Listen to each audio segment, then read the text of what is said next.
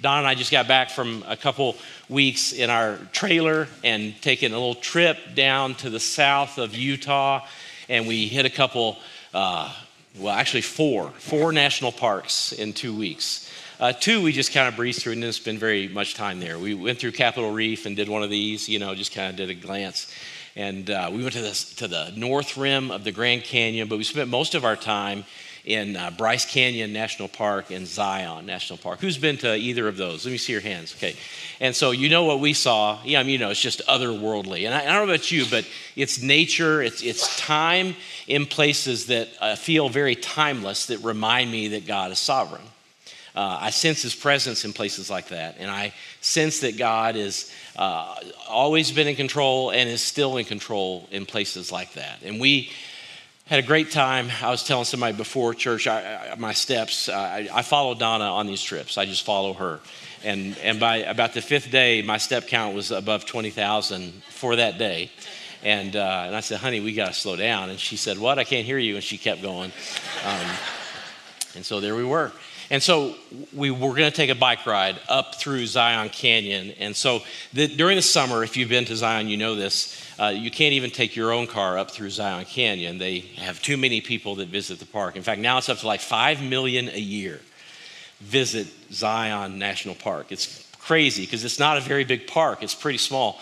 But this main road that goes up through Zion Canyon has several stops and sights to see along the way. You take tour buses all the way up into the canyon. And it's a beautiful way to see the park, but you really can't see it as if you were in your own car. There's people around you, a little crowded in the bus, all those kinds of things. And so we thought we would ride bikes up the canyon. And so operative word is up the canyon. I mean, it's not steep, but it's not level either. And it's uphill. And I said to Donna, what we need to do is rent e-bikes. That's what we need to do. And she said, I don't think we need to do that. We brought our bikes. They're on the back of our trailer. I said, no, we totally need to rent e-bikes. She said, I don't know about that. So I'm trying to do the Jedi mind trick thing on her. But eventually she caved and we rented e-bikes. And we're going to ride them up in the morning all the way up to the top of the canyon and see things and ride them back down. So we got these e-bikes, start up the canyon. And she said, I don't think this is great. I said, what do you mean? This is great. This thing is moving. I'm not even moving it much. And she said, it's fine, but this bike's kind of heavy. What do you mean heavy? This is working. This is incredible. And so I am cruising. Now, normally when we ride bikes, I'm trailing. That's how it works. But with this e-bike, I'm in the lead. You know what I'm saying? I mean, she's trailing me. And it's just a change. I like a change. And so we're headed up the canyon, and she says, it seems harder to me. And I thought, you are just whining and complaining. It wasn't your idea. You didn't want to do this, and you're going to make this horrible for me. And that's not true. I didn't think all but two of those things. And so on the way up the canyon, we're up there, and she, at one point, we hit a hill, and she's standing up, off the seat and pedaling this thing, really. And I thought, this is just kind of weird. Finally, at the top of the canyon, I look at her bike and check out the electronics and said, hey, you hit this button, but you also have to hit this button. And she said, oh, what do you mean? I said, well, this is an important button. She got a bad tutorial from the renter guy, okay? And we started then on the way down, of course. The whole way up, her bike wasn't even on. So, e-bikes are heavy. E-bikes are kind of heavy. Who cares, right? They're e-bikes. It doesn't matter unless your e-bike isn't on. And we started down on a kind of a flat area, and she said, this is amazing. Yes, it is amazing. Now we're going to buy e-bikes, because Donna thinks they're amazing. So all the way down, we got down, we had a few little hills, and the whole way, she's just, this is incredible. The way up was awful. Yep, that's right. And so now Donna knows how to operate an e-bike. When we are going through these parables this summer, and Don, what he taught last week, it seems to me that the parables of Jesus, if faith is hard for you, if I don't mean hard like the narrow way hard, I mean like friction, if it feels like it's not working out well for you, I feel like the parables and the teachings of Jesus, if you understand them, if you embrace them for what they say and for what they teach, I feel like it's just like turning on an e-bike, okay? It takes something that is very, very hard, and you hit the little button and you just go. It doesn't mean that it's easy, but it works the way it's supposed to work.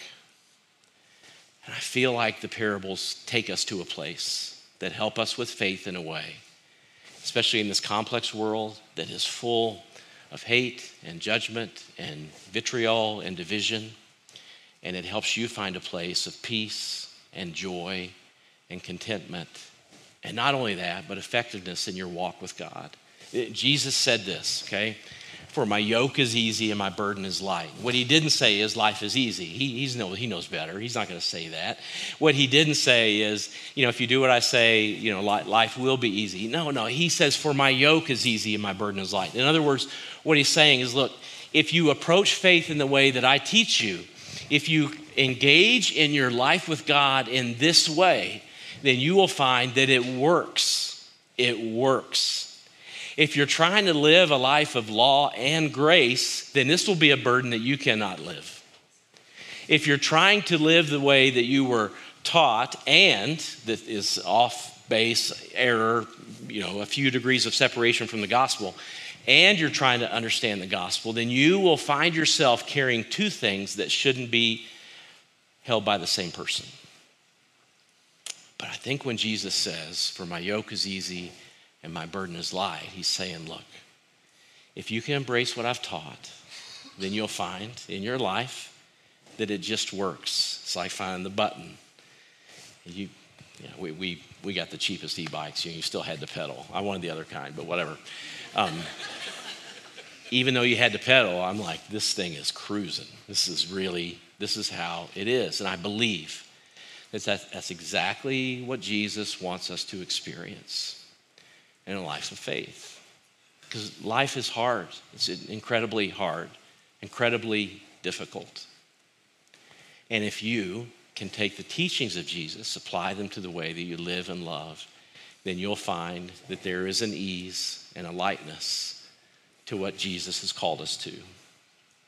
The series is called Hidden in Plain Sight, and we've called it that because when Jesus teaches in parables, it's kind of confusing, and so he'll come along and he'll explain a parable. Or some people will say to him, we don't get that. What was that all about? Why did you tell that story? And so then he'll pull the disciples aside and he'll explain to them something unique about what he said and give them the whole breakdown. And sometimes every analogy is articulated very clearly by Jesus in the Gospels. That's most of the parables. But what we're going to talk about for the next 2 weeks, Jesus didn't do any of that. He just laid it out. In fact, Jesus was so clear about what he is about to say. It's like he wanted us to hear exactly what he meant with no misconception. And he wanted to say it so plainly that even before he tells the parable or gives us the metaphor, the analogy, he gives us the truth, the principle, the message, the big idea, the thing that you must apply to your life. And he does it in such a way that you cannot miss it unless you want to miss it. And of course, inexplicably, most of us, we've missed it. And we find ourselves behaving or thinking or having our hearts move in directions that are not easy and not light. And it affects most every relationship that we have. And so before he gets to any of that, Jesus wants to lay it out, and he does so with 3 words. And this is what he says. Say it with me. You ready? Do not. Say it again. Say it with me. You ready? Say it like you mean it, like you might even try it this week, okay? Say it with me. Do not judge. In fact, this is such an unlived idea that Jesus describes that most of us can't even fathom what he meant by this. Most of us can't even put together why Jesus would say this. And he says it as a rabbi. And most rabbis listening would have thought, I thought our whole thing was to judge. He says it in front of many religious people, and of course the religious people think the very same thing, not just rabbi teachers, but Pharisees and teachers of the law, even the disciples, and they would think the same thing. I thought the whole point of the deal was to judge. And Jesus says, no, you've misunderstood the whole thing. Do not judge. And so for a couple of weeks, we'll take a look at a couple different parables, one today and one next week, and I'll throw in another one just for good measure, because this is a massive umbrella philosophy, teaching, principle that Jesus lays down over and over and over again. And we're in parables, but if we were just doing the series about this, we would tell about interactions that Jesus had with very specific people and settings where he found himself, people that are engaging in judging and how he handles that. It's in the Gospels, it's on almost every page. And so if faith is hard for you, this is probably why. If you have a hard time overcoming a hurt in your life because of church or how other believers have treated you or been with you, this is probably why. If you feel like you don't measure up and you carry that sense with you most of the time, like you just can't get there in whatever way, this is probably why. So I don't know about you, but we love to people watch. Who loves to people watch? Anybody? We love to be, come on, put your hands up. Who loves to people watch? Yeah. We love to people watch. We enjoy it. I mean, I would call it a hobby. Mine anyway, I call it a hobby. It's what a minimalist today would call a hobby because it requires no equipment. You can do it wherever you want to go. You can do it in a lot of different places. What are some of your favorite places to people watch, if you're being honest? Say it out loud. Airport, ballpark. What's that? Restaurants. I can't watch at restaurants because of the way people typically eat. But, good for you. That's all good. Where else? Parker Days. Yeah. So if you live, anytime there's, the carnival crowd, they're fun to watch. Not that I'm not one of them. I am a carnival person. Where else? Concerts. So good. So I love the airport. I love busy places. I love any place that I can just sort of put my seat back and then have just a mass of humanity out in front of me and just sit down. And I feel like what I need most of the time when I do this is just a notebook, so I can take notes. Because mostly what we're doing when we're people watching, we're observing. And I feel like I'm Diane Fossey, you know what I mean? Like gorillas in the mist. I'm watching people in their natural habitat. And taking notes about human behavior, and I see this, and it's fascinating. I love it. And I love to tell stories about all of those things. I was getting my hair cut the other day, as you can see, and I was sitting in the chair, and I was keenly, the gal cutting my hair is trying to chat with me, but I'm trying to pay attention to the 6 other conversations that are going on in the barbershop, so that I can tell those stories later to you, And I've got 3 of them that are just written down, ready, locked and loaded. And so this is what we do. We observe. We're just paying attention. And we find it interesting. We find it puzzling. We find it fascinating. We find it funny. We find it sad. I love it. I love it. It's the same thrill or feeling I get as I watch a story unfold, either on a screen or in a book in front of me. Except it's real life, and it's right there, and it's free, mostly it's free. But we observe, that's what we do. But it's not just that we observe, because observing is one piece of it, but the other thing that we engage in is that we learn. I don't know if you are like me, but I learn best when I watch other people. And for good or for bad, right? Like, don't do it that way. You saw what happened to them. Or, I never thought of doing it that way. That's incredible. I always do it the other way. And so I learn from people. We're in this now 2 or 3 years into this RV little travel trailer world. And we pull up to a campsite, we park. It takes me a while to park. I still hadn't known how to back up a trailer. And that is something I can't do by watching because it involves mirrors. I always do it backwards. But eventually we get it put where we want it to go. And once it's set, I'm paying attention to all the other trailers. And later in the evening, we'll go for a walk and we'll look at that setup and look at that setup and pay attention to them and all those kinds of things. And I learn all kinds of things about how to do whatever it is. And maybe you do the same thing.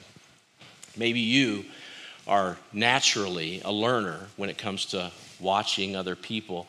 And you might even ask questions, but you are learning from this experience of people watching. And as you learn, that's obviously what's happened when you have observed. As you learn from other people about how to do things and how not to do things, then the natural thing that we begin to do next is we begin to evaluate. And we think, well, I learned how to do it. I also learned how not to do it. And there's got to be a better way to do this. And so I learn that, and then I pay attention. And as I evaluate and as I critique, I begin to tailor-make my choices based on what I have learned. You do the same thing. We do this 1,000 different ways. And when we do this, this is good for me and for you. It keeps us in good, safe places. It keeps us doing things that work well. It helps us pay attention to other people. It might even help us warn somebody else to say, oh, I see what you're about to do. You might not want to do that. You know, we saw a shirt that Donna almost bought me that said, I'm sorry for what I said when I was backing up the trailer, you know. These are the kinds of things that we see when we watch other people.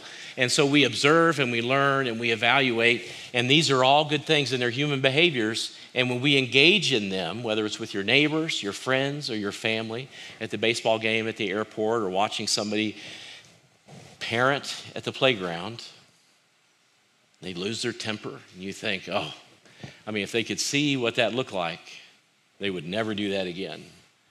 Because I saw what that looked like, and yet I'm doing it tomorrow. We begin to evaluate. Now, this little slope that you are observing here, observing, learning, and evaluating, we're one step away from judging. And when we get to that place, we have slowly slid from helpful, educational, informative, to a place of judgment. That there is a best way, that there is a wrong way, right way, not just for me, but for you. In fact, I've not only made that decision for me, I've made that decision for you as well. And that place of judgment, well, we've edged into the dark place that Jesus describes when he says, do not judge. Now, if you feel a bit of tension, you should. Does that mean I can't have an opinion? Nope. I bet you have a few. Does that mean I can't decide what is best for me and for somebody else? What if it's somebody I love? What if I need to step in? What if I need to be the one that says, no, you can't go down that path. You're going to hurt yourself. Nope, that's not what Jesus said. Jesus said, do not judge. But if you feel the tension between his statement and our desire to take what we've observed and learned and evaluate and use it in our lives and maybe in the lives of other people that we care deeply about, if you feel that tension, then you're paying attention to what Jesus said.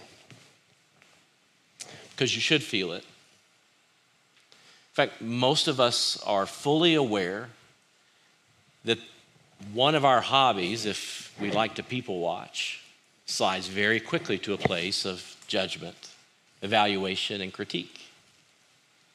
And when it does, we're in a dangerous place. I know that the longer I live, it feels like the less I know, but the longer I live, there's more stuff that I know about. And so I understand where the moniker grumpy old man comes from and why we watch the world around us and wonder, why we haven't just fallen off into the abyss of meaninglessness. And my guess is there's many of you that feel the same way when you watch the world go the direction that it's going. And so we end up there, us and others. And it brings harm to me and to you. And so this week and next week, we'll talk about why Jesus said, do not judge, how easily we slip into that place, and how far people who follow Jesus have gone what great lengths they have gone to say, well, this is not what he meant when he said, do not judge. Because if we're committed to anything, followers of Jesus, it is in fact judging. In fact, if you've been around church most of your life, then you know that thoroughly and well. And many of us have picked up those habits and ways, well, they're just second nature. And so it's important. And the freedom that is on the other side of understanding what Jesus said, well, all of his teachings are for you. And Jesus wants you to experience the love and the freedom that comes when you decide to live out those three simple words: do not judge. So he tells a parable, and this is the little parable that he tells. Why do you look at the speck of sawdust in your brother's eye and pay no attention to the what? To the plank in your own eye. It's a ridiculous hyperbole, right? And so you've pictured it, haven't you, when you've read this? Maybe you've read it before, that some man, woman has a 2x4 protruding from their eye socket, and they've got a pair of tweezers in their hand, and they're looking for the speck of sawdust in the NIV, or little tiny piece of wood. Both words in the Greek represent a piece of wood, very small to very large. And Jesus knows that the hyperbole that he is illustrating sounds utterly preposterous to us, and he wants it to sound that way. He wants us to know that our habit is to what? Look at the speck of sawdust in someone else's eye, all the while paying no attention to the plank in our own eye. And he says this: then how can you say to your brother, let me take the speck out of your eye, when all the time there is a plank in your own eye? Several weeks ago, I was doing a little home project, and I had a plank in my hands and ended up with a speck in my finger. It was a splinter, little tiny splinter that ended up in my finger. And thankfully I live with a nurse, and so we got a little piece of tweezers, and we thought we got most of it, and my finger began to swell a little bit. And long story short, I'm in an operating room at University Hospital because the doctor ultrasounded it and said, nope, something's in there. And he saw it. He said, it's kind of big. How big is it? Well, it looks like a piece of lumber to me. It's about 1 centimeter long. And I thought, well, I don't know. Is it a speck or is it a plank?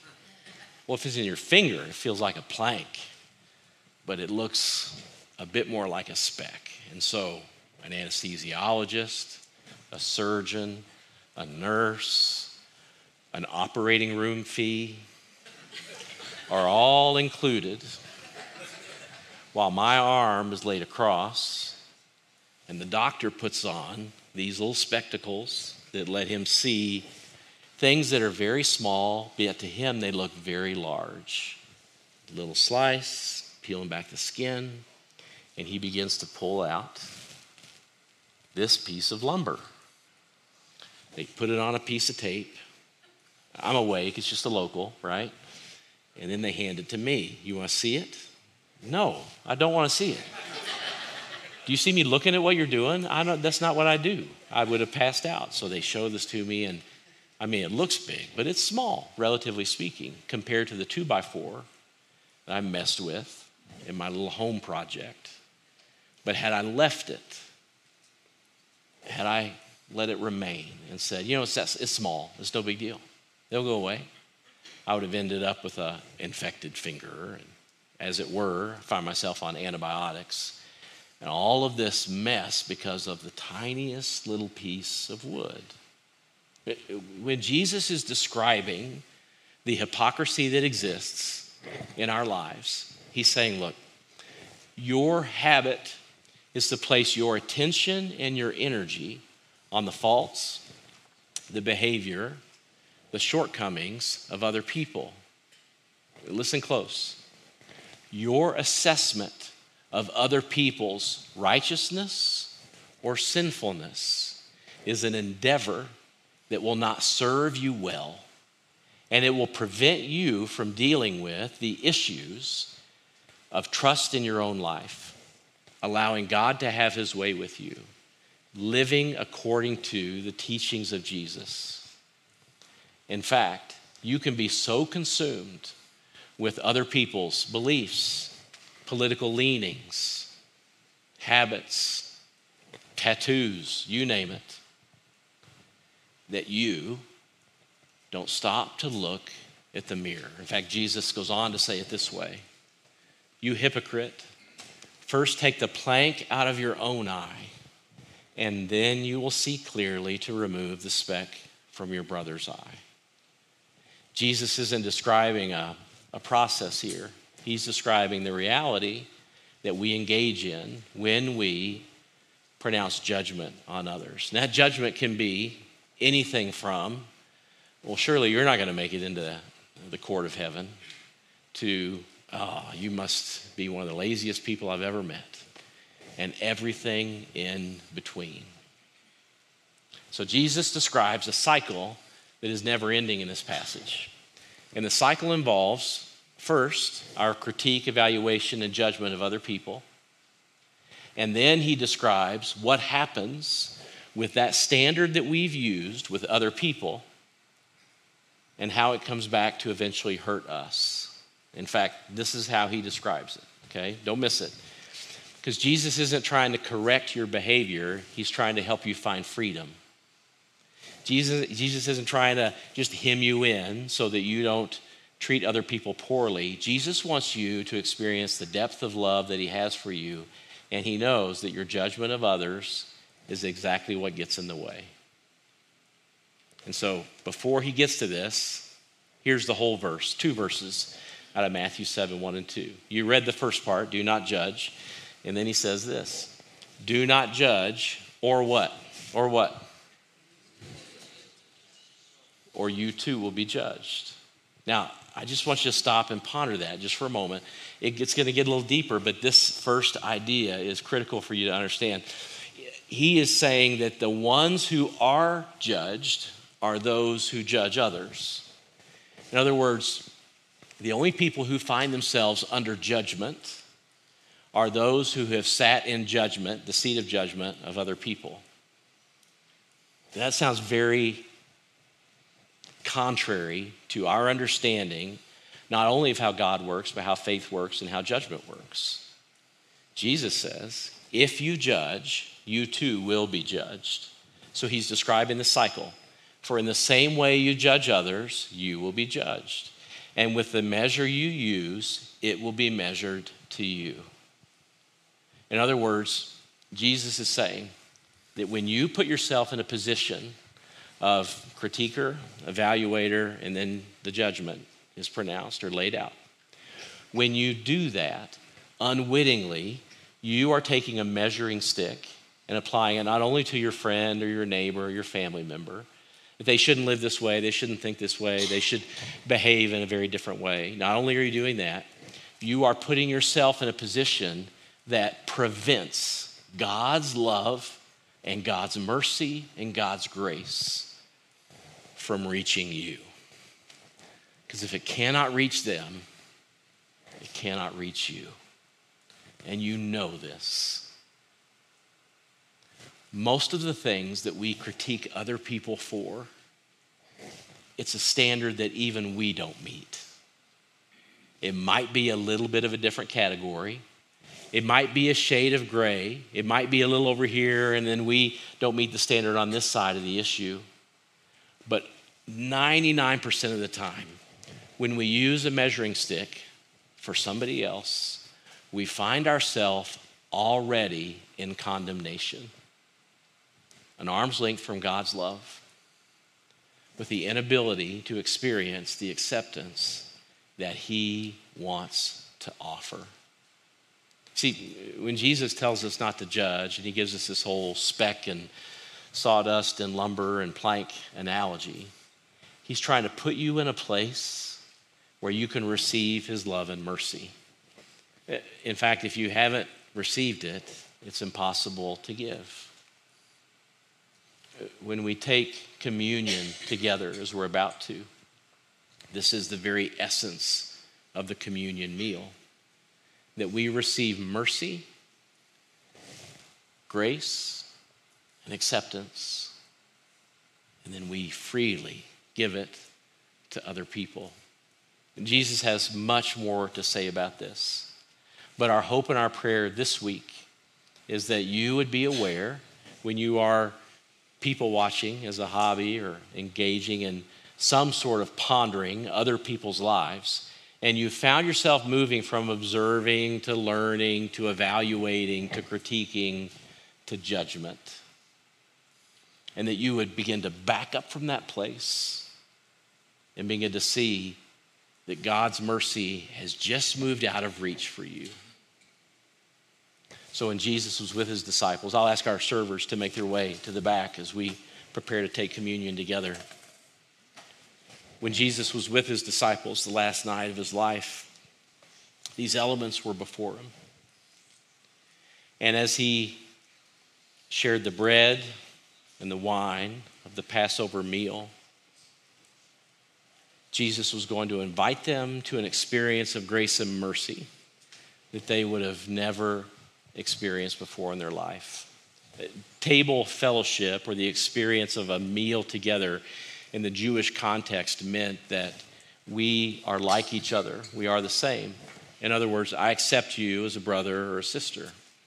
And that invitation for Jesus to eat with these, his friends, one who would deny him, others that would scatter the moment things got dicey, others that would find themselves failing in many other ways. Jesus is saying, my love is for you. It isn't based on your performance. It's not even based on your obedience. My love is complete. And my love for you, Peter, is the same as it is for James and Bartholomew and Thaddeus and John and even Judas. This love covers every part of your life and your heart. When you and I receive communion today, you'll be in the presence of somebody from our church who will say to you, this is the body of Christ broken for you and the blood of Christ poured out for you. Receiving these gifts into your hands and ultimately your body is your way of saying, God, I receive your love and I receive your mercy. And I know how many times even this week I've fallen short of the life I want to live, or the heart that I want to have, or the love that I want to give, or the thoughts that I shouldn't have. I know, Lord, how often I fall short. But we recognize as a spiritual community that falling short doesn't keep us from God's love at all. Nor does it keep those from God's love, the people that we sit in judgment of. In fact, that measure that Jesus is referring to, it doesn't even keep you from God's love. It just keeps you from experiencing it or knowing it, being welcomed into it. And so this week, if you found yourself in that cycle of judgment, that cycle of negativity, cycle of holier than thou or comparison, my guess is you find yourself in a place of just a little more darkness than you intended. And as we take communion today, our hope is that God would transform my heart, your heart, us as a community, into a group of people that will show the kind of love and mercy to the community in this place, Castle Rock, Parker, and beyond, that God has given to each of us. So he held up the bread and he said, this is my body and it's broken for you. And he tore it in front of his friends. The next day they would see his flesh tear. They would remind them of the meal that they had and the love that they have received. He held up the cup and he poured into it the fruit of the vine, red in color, just like the blood that would be spilled the very next day. And he held it in front of his friends and he said, this is my blood. It's poured out for you. It's for the forgiveness of your sins. It represents the new covenant. The old covenant was based on what you do and did. This covenant's different. The sacrifice has been given for your sins. And you have been reconciled and redeemed. These are the gifts of God for the people of God. We receive them today with glad hearts. May his mercy change us from the inside out. Let's pray together. So Lord, as we receive these gifts from some in our church body, our hope and our prayer is that you would help us to thoughtfully consider the words of Jesus as he instructs us, do not judge. Lord, this admonition comes from a place of love and kindness and mercy. And the invitation in this corrective statement of not judging, the invitation is to freedom. Lord, we were not meant to sit in the seat of judgment.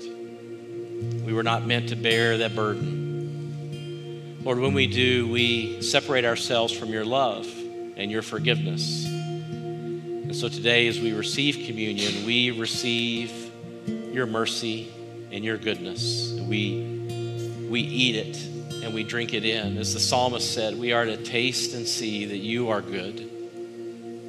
And so we receive all of this, and we pray that it would give us a love for each other, and even those whose names we don't know that we like to sit in judgment of, that you would change our hearts for everyone, that we would love first and only.